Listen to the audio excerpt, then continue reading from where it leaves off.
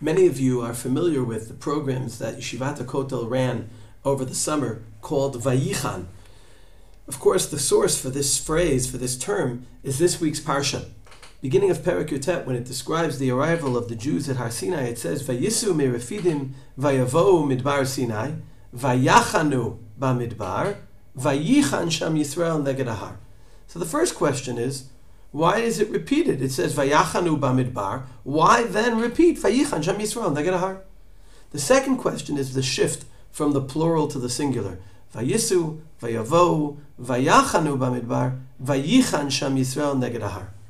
Rashi quotes the Mechilta who explained this as saying that the Jewish people traveled as a tzibur. They arrived as a tzibur. But at Har Sinai, Vayichan sham Yisrael neged ahar, they arrived ke'ish echad b'lev echad, as one commonality, unified, together and focused.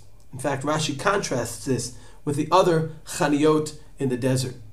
And as opposed to by Paro and Mitzrayim by Yamsuf, where it also uses singular, there Rashi says, b'lev echad ke'ish echad, because they're only unified by their common goal. Here the Jewish people are unified and then come together towards their goal, ke'ish echad b'lev echad. The Maharal, in his Drush ala Torah, printed in his Sefer HaDrashot, says beautifully that the Jewish people cannot be makabel the Torah, which is one entity, unless they are a single entity. Because anything that's one is inappropriate to be with something that's split. In fact, the Maharal continues and he says that when the Jewish people and people in general sin, they're described by Lashon Rabim, like by the Egel. Eile Elohecha Yisrael asher he'elucha, plural, me'eretz Mitzrayim. And the Gemara in Sanhedrin makes this point that when people serve Avodah Zarah, they desire different things even if they're technically working together. And this is the idea of the famous medrash that contrasts by Esav, Bereshis Perek Lamed Vav, where it says, Vayikach Esav et nashav et banav et benosav et kol nafshos beso, with the description of Yaakov, Shmot Perek Aleph, Vayhi kol nefesh yotze yerech Yaakov shivim nefesh, singular. The Medrash Rabbah says, when you're serving Avodah Zarah, you're not really unified. But when we serve our one God, we are one people, serving one God through the one Torah.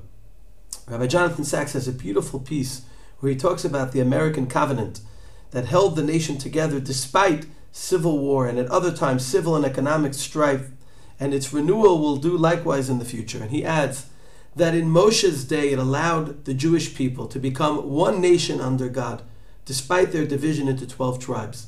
Covenants create unity without uniformity. They value diversity, but rather than allowing a group to split into competing factions, they ask each to contribute something uniquely theirs to the common good. Out of multiple me's, they create an overarching us. This is something that's always important for us to think about, the Achdus of Klal Yisrael. This week's Parsha reminds us that for Kabbalas Torah, we need to be one, and in a time where we're so separated from each other, we should think about what we can do to unify ourselves more, our families, our friends, those we don't know in our own community, those in other communities, and Jews around the world. May we be able to fulfill Vayichan sham Yisrael neged ahar, and through this bring an end to this pandemic. And we look forward to continuing sharing programs like this that unify the Jewish people.